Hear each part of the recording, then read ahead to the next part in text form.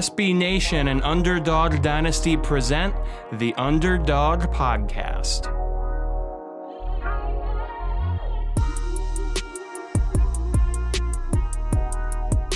Welcome back to another edition of the Conference USA Underdog Podcast here on Underdog Dynasty, SB Nation's home for G5 football. A very happy Thanksgiving weekend to you all. Hope you're all staying safe and happy and healthy as always. Joe Lonergan and Eric Henry here with you as we prepare to stuff our faces and drain our bank accounts with all the Black Friday sales happening. How about you, Eric? Yeah, man, I'm looking forward to exactly the same. I'm a big Amazon guy. I don't go in person. I mean, that was before COVID, after COVID. You know, I was an Amazon guy in the first place. So was it like Cyber Monday, I believe they call it? But I definitely will be looking to take advantage of a couple deals here and there. Yeah, exactly. Same here with, thank God for monthly stipends, right? Because I don't know if I could really get through all the stuff I want to buy for myself on top of all the, let's be honest, probably mediocre gifts I'm going to end up getting people, but it is what it is. So yeah, we got a few more weeks of CUSA football to plow through here on our way to the end of a weird college football season, as we've covered in depth. Let's start by looking back at the games that we did get to see played last week. Under the Friday night lights in Boca, we saw FAU beat UMass 24-2. Not a scoreline you see every day in football, but nonetheless, big day for Javion Posey stepping in at quarterback. A rushing touchdown, 90 yards on the ground, as well as 203 yards through the air. TJ Chase, not a bad day, catching the ball, 4 receptions for 79 yards, and more or less what we expected out of this game. UMass, not a very good football team at this stage in the game by any means. FAU, not much of a challenge, but even with like a fill-in quarterback that Javion Posey is, pretty decent day for them. Yeah, I mean, I'm going to go not necessarily the opposite direction, Joe, but I've kind of piggybacked off of what's been kind of the feeling from FAU fans that I've heard from. Somewhat of a disappointing performance. And you're talking about a UMass team that has scored 12 points in 3 games. I've talked on this podcast about how they very much are in the rebuild mode under Walt Bell, former Florida State offensive coordinator, former Maryland offensive coordinator Walt Bell. So I'm not saying that UMass is supposed to come in and blow them out 60-0 every week. I mean, you at least expect that they're trying to put up a formidable performance. But with that being said, I think the biggest thing that I took away from this game was Javion Posey. If they are going to turn to him and be the guy for the future, and the feeling out of Boca Raton, Joe, is that this is very much his audition, right? You know, with the rules that the transfer portal will allow in the offseason, or I shouldn't say the rules that the transfer portal will allow, the rules that are in place where, this year won't pertain to students' eligibility and the potential of a one-time transfer rule. Expect to see the transfer portal filled with a lot of players, especially quarterbacks. And from the FAU perspective, they very much are looking at this like, hey, it's Javion Posey's audition.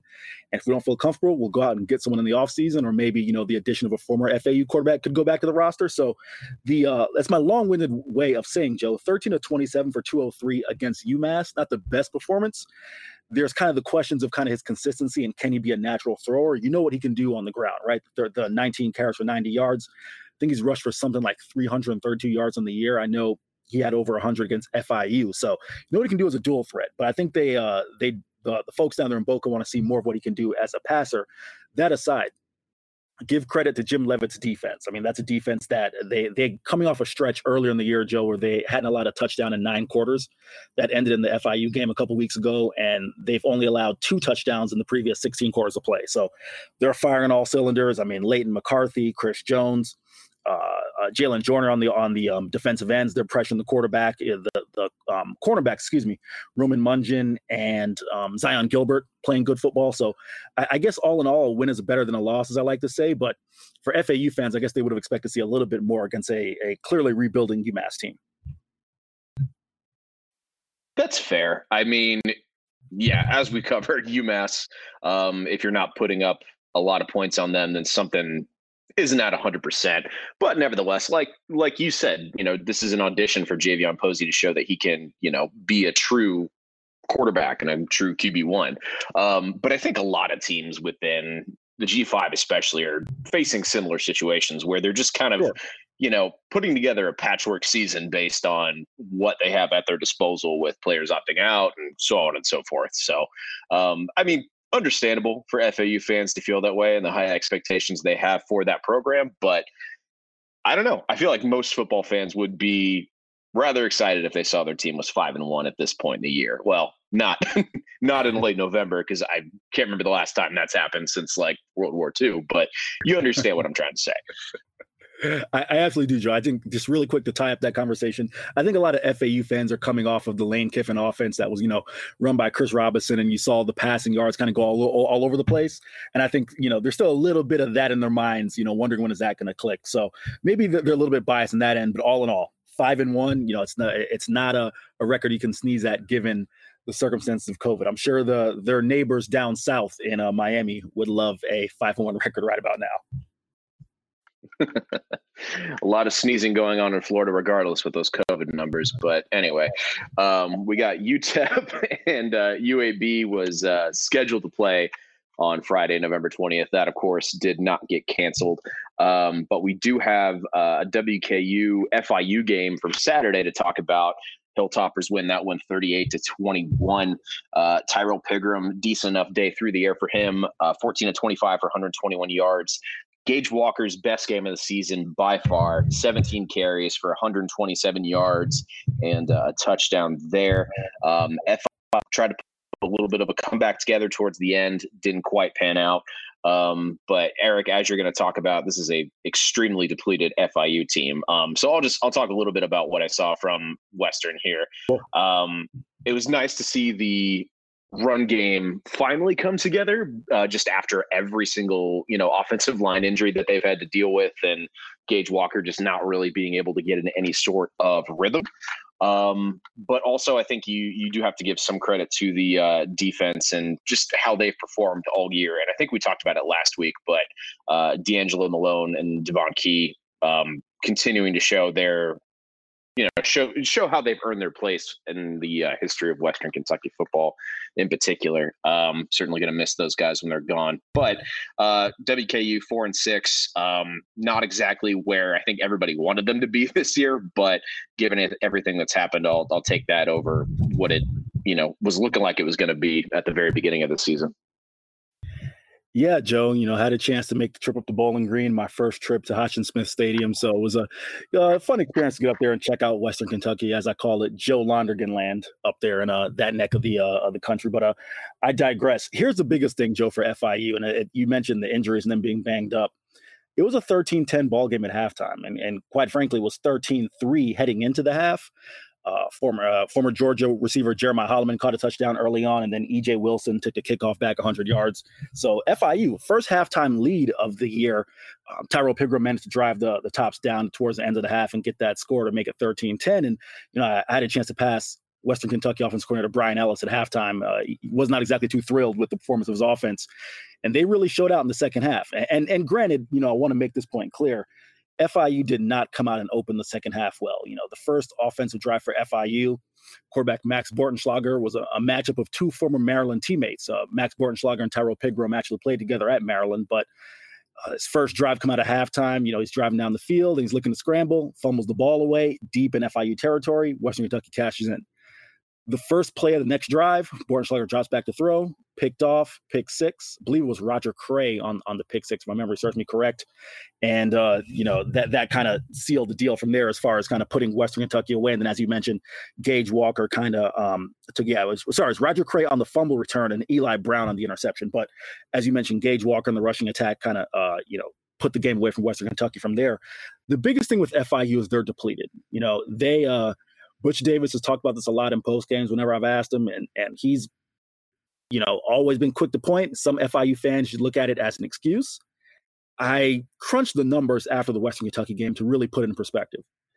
FIU played 54 players. If you subtract the position-specific players, 3 quarterbacks who saw action, and then the long snapper, 2 punter and kicker and kickoff specialists, that's subtract those 7 guys. And then if you subtract the 4 guys who were hurt, Jamal Gates, Max Bortenschlager left, looked like may have been a concussion, but don't want to speculate too much on that. Jamal Gates, E.J. Wilson, and then Jason Walker, they're down to 41 guys, Joe. 2 healthy running backs left. And that is the reason, as you'll get into in our game preview next week, FIU has already canceled their game against Louisiana Tech. They just don't have enough healthy bodies. It's getting to a point, Joe, where I know a lot of FIU fans are saying, okay, 41 players, but I'm sure they have more players on the roster. Yes, but when you add into account the 15 players who are out for the rest of the year, Joe, at what point is it a safety thing when you're going up against teams that are in reasonable health, given the circumstances of COVID, and you're going out there playing walk-ons and four stringers? That at some point, it just seems to be a situation where, to be completely honest with you, Joe, it would not shock me if we've seen the last of FIU football for the season, just based on the circumstances with which the rest of their season would have to play out and the teams that they're scheduled to play. Yeah, I would completely agree with that point based on everything that they've had to deal with. You ask, at what point is it going to be too much for the program to bear with all the injuries and everything? This is the point. If you're getting to the point where your roster is this depleted, like right now, this is the point where you say, you know what? All right, I'm okay. Like, not that it's in the DNA of any D1 athlete or coach to throw in the towel, but like you said, at this point, it's a safety issue. If you are really down to that few players to where you can even get bodies and pads anymore. So that's definitely disappointing to see, but you can't, obviously no one's blaming FIU for being in this situation. It's just sad that we've reached this point with the pandemic, injuries, etc. Nobody wants to see a program go through this. By the way, Bortenschlager sounds like something freshmen would do shots of. I was just waiting to get that in the whole time you were talking, and I'd be disappointed in myself if I didn't say it. So best wishes, obviously, to FIU as they kind of continue to figure out the health of their program in general. With that, let's move on to the North Texas Rice game. Mean Green win that one 27-17, improved to 3-3 on the year as Rice dropped to 1-2. DeAndre Torrey, another big game for him, 19 carries, 102 yards on the ground, and a touchdown. It's weird to kind of see the evolution of North Texas over the years. Like, obviously, during the Mason Fine era and when Seth Luttrell was really starting to pick up the pace with that program, obviously the bulk of their power came through the passing game. So anytime we see, a North Texas performance like this, where the rush is such a key part of it, I don't want to say it's unsettling, but it's just strange. Rice just not really enough in the tank beyond what they were able to do in the first quarter. Joe, I'm going to pick up where you left off there. Not only is it weird to see the rushing game lead the way for North Texas, could you repeat that score for me one more time, the final score in that game? 27-17. North Texas only allowed 17 points, Joe? Apparently. I mean, right? That's crazy, depending on, how you've looked at what they've been able to accomplish on the defensive side of the ball the last year and a half or so. That was kind of where I was going with that, right? The fact that North Texas beat Rice at their own game. They beat them on the ground, 42 carries, 269 and 2 touchdowns for North Texas. Rice on the ground, 36 carries for 49 yards. And of course, you're adding into account sack yardage on Mike Collins, but still, that is not the ball game that you've come to know and love from North Texas and Seth Luttrell over the past, his entire tenure. So I'll give credit to Clint Bowen, the former Kansas defensive coordinator, comes over trying to, kind of jumpstart former North Texas defensive coordinator Troy Reffert, who was, let go last year because of the poor defensive efforts.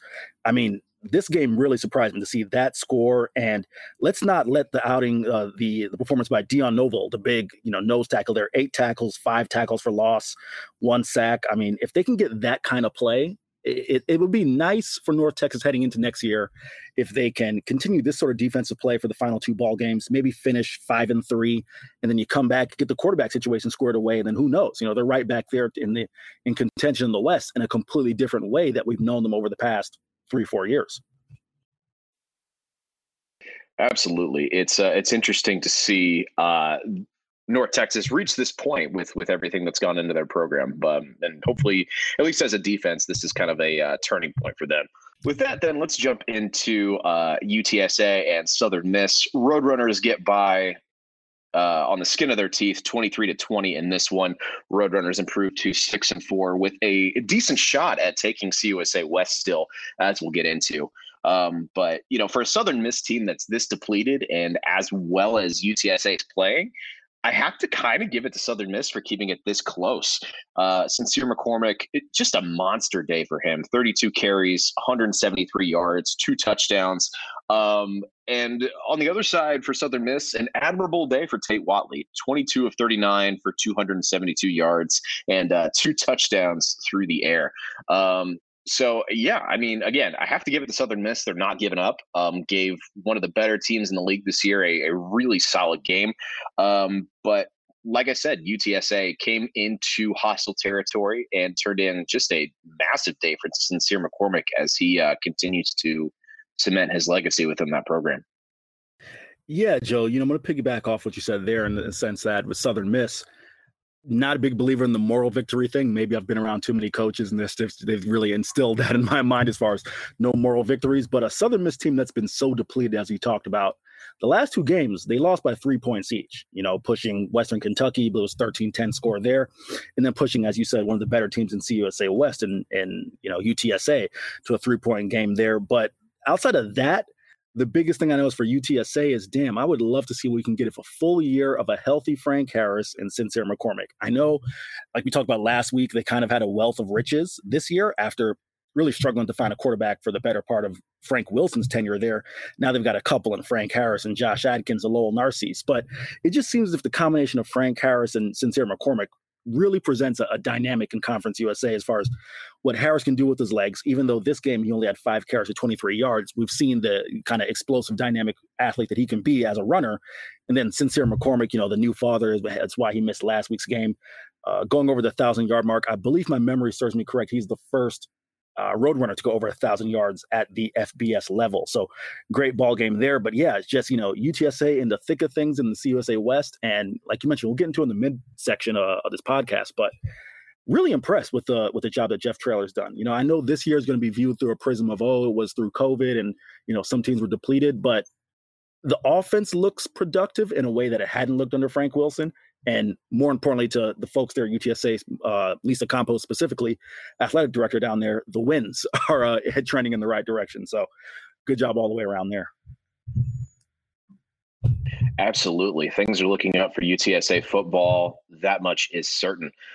Speaking of things looking up, might be a little too late in the game, but Middle Tennessee getting their 3rd victory of the season over Troy, which is definitely an upset. Blue Raiders take that one 20-17. Asher O'Hara, 25 carries on the ground for 86 yards. Decent day through the air as well. Yeah, I mean, I think more than anything, you just have to give it up to the Middle Tennessee D. I mean, anytime you can keep a Troy team that relies so heavily on a fast-paced offense to only 17 points, I think that is, it not only is it a moral victory, it's a victory just in general. I mean, I think a lot of people had counted MTSU out for good reason, but I think anytime you can get a win like this, it's it raises spirits as the season continues to wind down here. Joe, not even just with good reason. In a sign of college football in 2020, these two teams played 8 weeks ago. They played 8 weeks ago in Murfreesboro, and Troy beat them 47-14. So you didn't just have good reason. You had evidence from earlier this year that Troy looked like to be a much better team than Middle Tennessee. But of course, as we've said throughout this podcast, throughout this year, COVID is going to be the theme. Who knows the situation that Middle Tennessee was coming into that game with COVID? Who knows the situation with Troy was coming in? If you look at the records, Middle Tennessee's 3-6, Troy's 4-4. So both teams have played their fair amount of ball games this year. Nothing's more 2020 than that, right? A team gets blown up by 33 points 8 weeks ago, and they come back and get the win. As you mentioned, Asher O'Hara, 19-23, probably his most efficient ball game of the year. No touchdowns, no picks, but the emphasis on no picks. No turnovers after throwing, I believe it was 8 interceptions in the first 5 games. If memory serves me correct, it could be 7 or 8 interceptions. There were a couple ball games where he had 2 picks and a couple where he had 1 there. So good to see the no turnover game from him. And of course, just kind of leading the way as a rusher, but also Middle Tennessee's defense. I've talked about Scott Schaefer's defense on, my Monday column, and I've talked about it on this podcast. They had not been performing up to par. And great job by them, as you mentioned, to hold that Troy offense to, really in check, especially the rushing attack. Middle Tennessee is ranked 115th my memory serves me correct, of FBS teams that have played more than 2 games. So the stat, at least has a chance to not be skewed by one bad outing. Middle Tennessee State's ranked 115 out of 118 FBS teams, so didn't expect them to perform that well against the run, but they did so. And Yusuf Ali, nice day for him as a receiver, kind of being that number 2 option behind Jaron Pierce. 7 grabs for 90 yards and a score there. So. He did not. I thought he had a score there. It was the Frank Peason touchdown run, which was the only touchdown, and the Shaitan Mobley touchdown were the touchdowns there. But still a good day for him as a receiver. And yeah, just nothing more indicative of 2020 in the sense that these 2 teams could play 8 weeks after just a complete throttling by Troy, and Middle Tennessee gets the win on the road at that. Absolutely. It's almost like we stepped into like an alternate timeline or something. I mean, if you look at like the yardage in this game, MTSU 396, Troy 392. So like it was that close in terms of yardage, but the huge difference maker just ended up being those 2 Troy turnovers that the MTSU defense was able to force. And I said it already, but can't really give enough credit to that group of players for putting the team in a position to get the victory there. So like we said, MTSU can have their heads held high heading into these waning weeks of the season. 2 more games got canceled last week that we didn't really talk about. Louisiana Tech and UL Monroe didn't happen. And then Marshall and Charlotte didn't happen, which disappointing for Marshall, if for no other reason than one more victory could have put them that much closer to cracking the top 20 in the recently released CFB playoff rankings. But what are you going to do? With that, then let's talk about some other news and notes from within CUSA this week. First of all, let's talk a little bit about some rescheduling news for this coming week, and that's that the WKU and Charlotte game scheduled for this Saturday has now been moved to Tuesday in order to accommodate COVID-19 protocols there. Kickoff will be at 10:30 Eastern on CBS Sportsnet. So we'll talk about that game a little bit in depth. But it's interesting. I was talking about this decision with our Charlotte writer, Hunter Bailey, earlier in the day, and he deemed it the brunch bowl, which is appropriate. Thankfully, I'm not on the West Coast that week. Otherwise, I'd have to get up at 7:30 in the morning to watch a college football game, which is a little earlier than I like to start my day. Joe, you kind of mentioned as far as the scheduling issues and not to make light of a otherwise kind of a funny crack there by Hunter, but where I think you're going to have some ramifications, I thought I should make this clear for the listening audience because I kind of mentioned this in passing with the FIU deal, is with this game being on Tuesday, FIU is scheduled to head to Charlotte to play on Saturday. Joe, I don't know about you. We don't want to speak anything to existence. I don't even know with the COVID protocols that game would be able to be played on 4 days' notice, let alone just the challenges of playing a game. Who knows if that game goes into triple overtime and then you got to play another game in 4 days. So it seems to me the smart money is that FIU Charlotte game is in somewhat jeopardy. Am I leaping to conclusions there, Joe, or are you kind of following me there? I'm definitely picking up what you're putting down on that note. Yeah, it's really tough to kind of bounce back that quickly to play any kind of football game. We don't even really see it that often in the NFL with that rapid of a turnaround. And like you said, the COVID-19 protocols certainly don't make anything easier.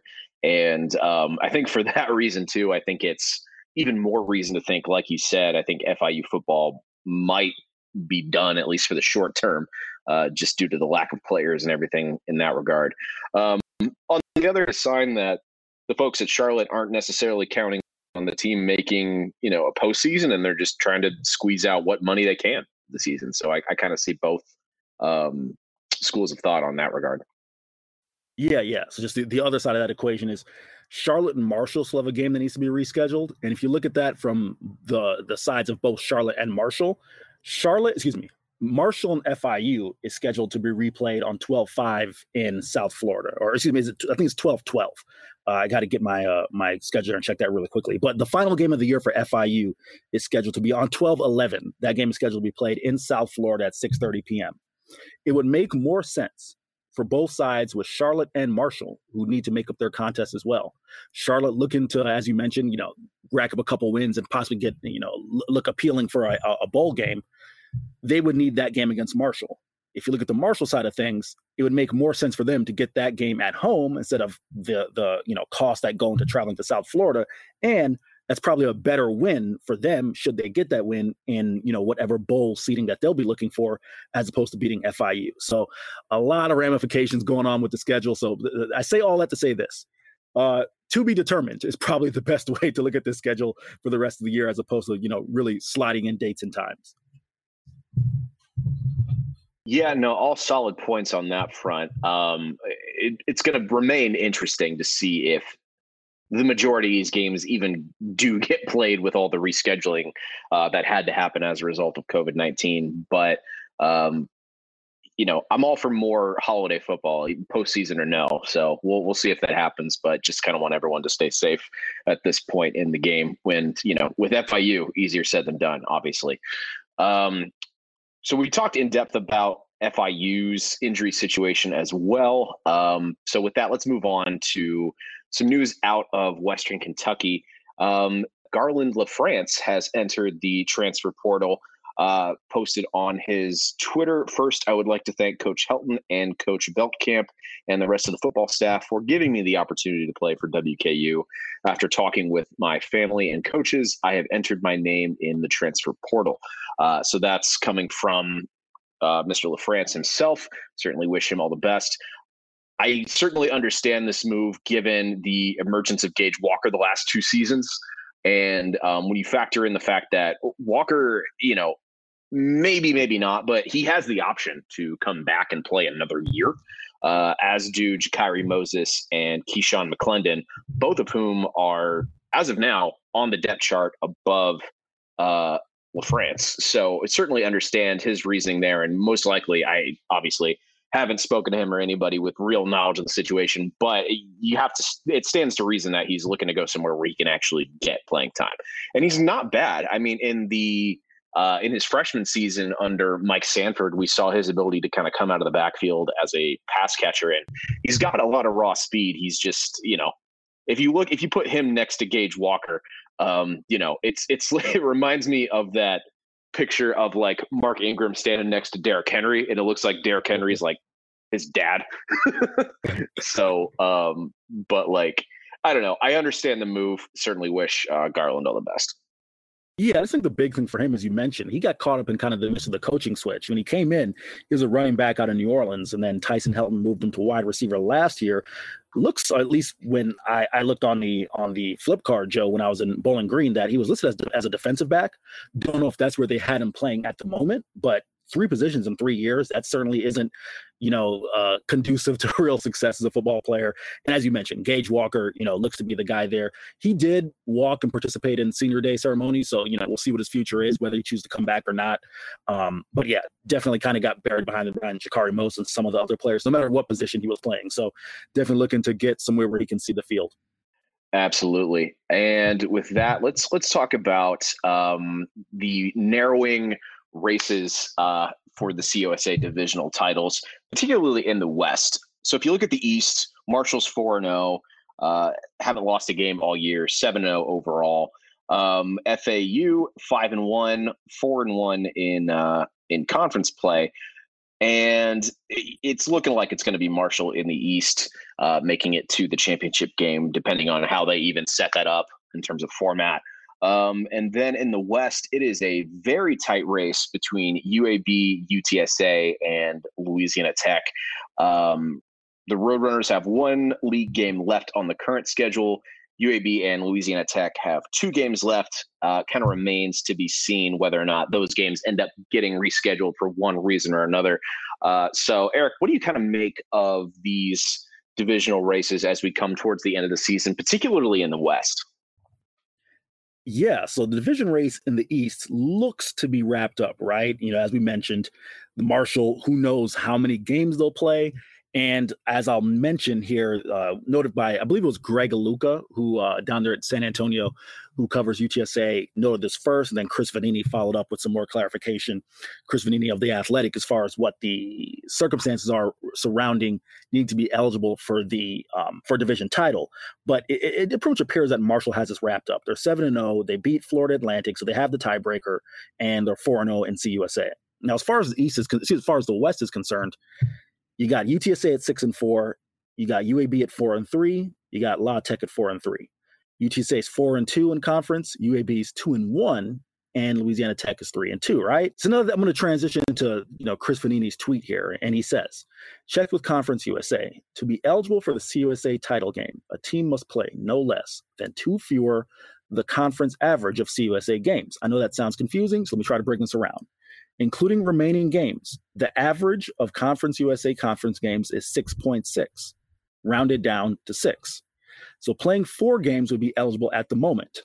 Essentially, what they're saying is you have to play 2 fewer games than the average of Conference USA games that have been played. What that number ends up being at the end of the year is going to decide who plays for the CUSA title game. So again, it looks as if Marshall's in the best circumstances to win.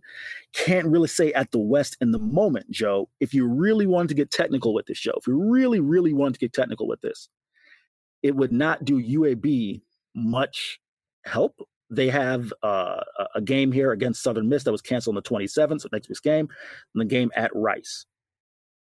If I'm understanding this correctly, it would not do them any favors to try and make up another game because A, they'd be risking a loss. B, they would only be heightening the average of Conference USA games played. With that number being 4 right here, UAB is at 2-1. So in theory, they could win against Rice and seemingly, if I'm understanding this correctly, have a higher winning percentage in the division than UTSA, should UTSA lose another game. Or even if UAB was 3-1, well, was that quick math at something like 66%, at 4-2, that's something like 60% as well. Yeah. So, I mean, essentially it would only make UAB, you would only have the incentive to play this final game against Rice and that's it. And let UTSA, let their chips fall where they may. So all in all, really tedious and confusing. I hope no one's brain exploded there, but 2020 is just going to cause a really complicated and convoluted end to the West Division race. Appreciate the statistical analysis there, Eric. Eat your heart out, Nate Silver.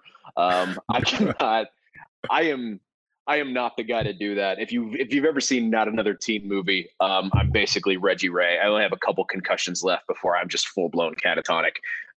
But then again, I appreciate the insight there. It's going to be super interesting to see how UTSA finishes up the season, as well as UAB and Louisiana Tech.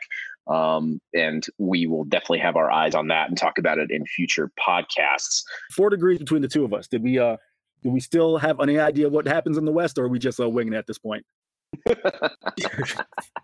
I mean, as with most years in CUSA, kind of seems like we're winging it, but there's just too many uncertainties with the scheduling things that continue to happen in this league and throughout all of college football, really, for us to say like we know exactly what's going to happen. We don't. But I think the analysis that you just provided is more or less as good as we're going to get. So thank you. Appreciate that, Eric. Of course. So with that, let's jump into week 13 and some of the games that, as of now, we do have on the schedule for CUSA. Starting, of course, with Rice hosting UTEP on Saturday, the 28th. Rice favored by 11.5 heading into this one. I'm actually going to take UTEP here based on what we kind of saw with the Owls against North Texas. I'm not super optimistic on their chances to kind of end their extremely short season with a winning record, but I do really like what Gavin Hardison and Deion Hankins have been able to do. Obviously, El Paso kind of remains a COVID-19 hotbed. So, if there is a game on this very small schedule that you really need to be worried about, it's probably this one. But if the game does get played, I think UTEP is my pick to win this one here. Yeah, absolutely. With I think for me the biggest thing is really going to come out in how can Rice run the football. If UTEP's able to put forth a solid effort defensively, UTEP's got enough weapons, especially talk about Gavin Hardison and Deion Hankins and Jacob Cowing, Justin Garrett, to get the job done offensively. But if Rice is able to establish the line of scrimmage, which with Mike Bloomgren, they're looking to do that, playing at home. If they can establish that line of scrimmage and really kind of get the not even the big chunks. Just have to, get 4 or 5 yards at a time, kind of that quote unquote intellectual brutality that they preach down there at Rice. I think Rice gets this win, and that's what I'm going with. I think they'll be able to bounce back well.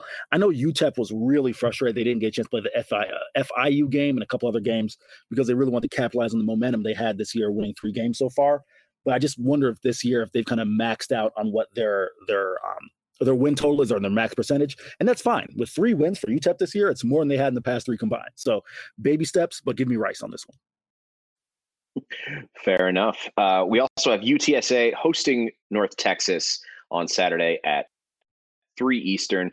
UTSA favored by 3 points heading into this one. Look, I think if North Texas's defense plays like they did last week, then they have a chance. But ultimately, I think, Sincere McCormick is surging.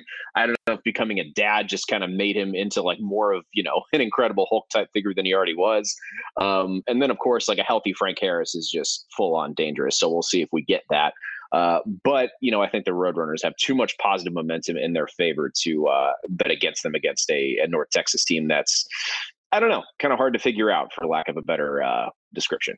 Yeah, Joe. So for me, this game, as you mentioned, it's really going to come down to what North Texas can get going offensively and what can they do defensively, if we talk about in this podcast. As far as UTSA goes, I know we haven't made mention of this in prior podcasts because, things have kind of been hectic here, but they had a situation a couple of weeks ago where Tyrone Nix, was coaching the game, I believe it was against UTEP in the 52-21 win, and did not coach the second half. So the announcement was made during the second half of the game. He by all accounts, was there for the first half, and something happened where he did not was put on administrative leave in the second half. So they're still kind of in flux as far as maybe what's going on defensively. But what's a good formula around that, Joe, is a lot of Sincere McCormick, as we've established. Really having a really underrated year. It's too bad this is happening in the year of COVID because if my memory serves me correct, Sincere McCormick is either leading the league or at least leading the nation in rushing yards, or is in the top 5. And I know that number is skewed with a lot of teams having only played 2 or 3 games, but still, nothing to sneeze at. He's really just broken out and shown that he deserves to be in there in the conversation with the Spencer Browns and guys like that as far as best running backs in CUSA. If Sincere McCormick can get going, and that'll be a tough task for that UTEP, that North Texas defense to shut down, I've got UTSA. So I'm going to go with that. But yeah, keep an eye on their UTSA's kind of fluctuating defensive coordinator situation. Yeah, definitely a weird wrinkle added to an already crazy year for Conference USA and college football in general. And then wrapping up the Saturday slate, we have MTSU hosting FAU. FAU favored by 6.5 heading into this one. I think the Owls are a fairly safe pick, while MTSU, obviously, they've taken some steps that they really needed to take. At least you can point to those last week from the Troy victory.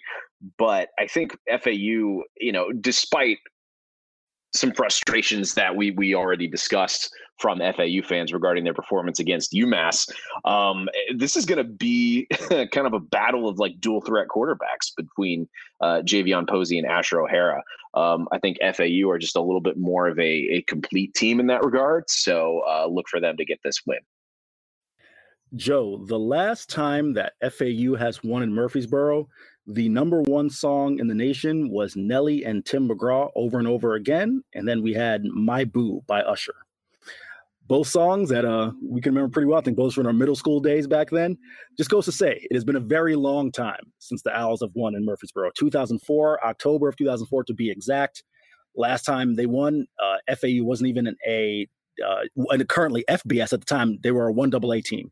So it goes to show you that Floyd Stadium has been kind of a house of horrors for FAU. With all that being said, I know it's a tough ask, especially against Middle Tennessee on the road, Asher O'Hara, the great football that he's played and the team has kind of played in the past few weeks, winning 2 out of their last 3.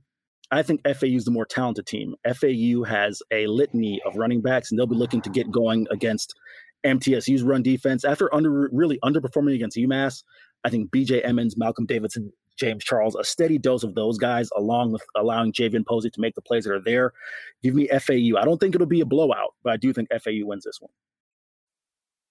Fair enough. I don't think it'll be a blowout either, which, by the way, if you live in Tennessee or anywhere in the Mid-South, really, you will know that Nelly Tim McGraw joint is still on heavy rotation. So how much has changed really since the last time FAU won in Murfreesboro? But I digress. On Tuesday, then, we have Charlotte hosting Western Kentucky. Even line heading into this one. So you can catch that one on CBS Sports Network.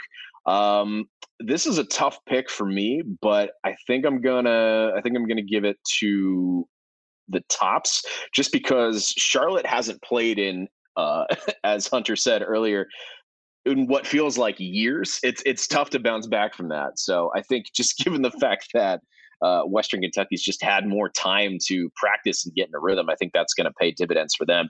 And hopefully Gage Walker can kind of get a repeat of the performance he had last week against FIU and get that yardage total up, because he's only sitting at like 516 right now, which is, if you had told me that based on how well he performed last year, I wouldn't have thought that, but here we are. So I think give me the Tops on the road to finish out their schedule.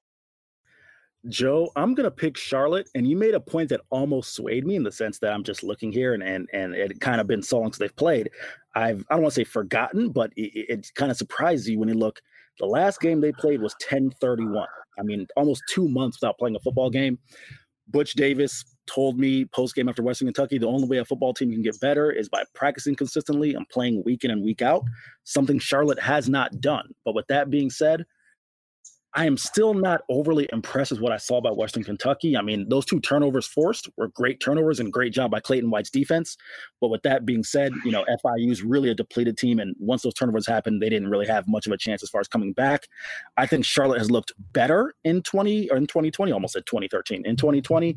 And I think they have enough firepower. So give me Charlotte. Definitely think of a very close game, definitely a 1-score game.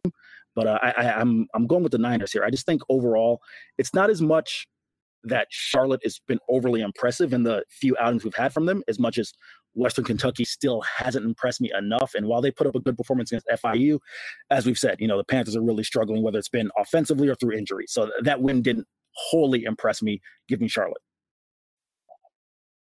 Absolutely. I think it's going to be a really entertaining game. I look forward to everyone having that on in the background as they pretend to work in that weird time between Thanksgiving and Christmas. But I think if there's one thing we can all kind of cling to in the midst of a really strange and annoying holiday season with everything COVID related and whatnot, it's the fact that we still have sports to watch. So very happy and safe Thanksgiving weekend to you all. Once again, thanks so much for listening.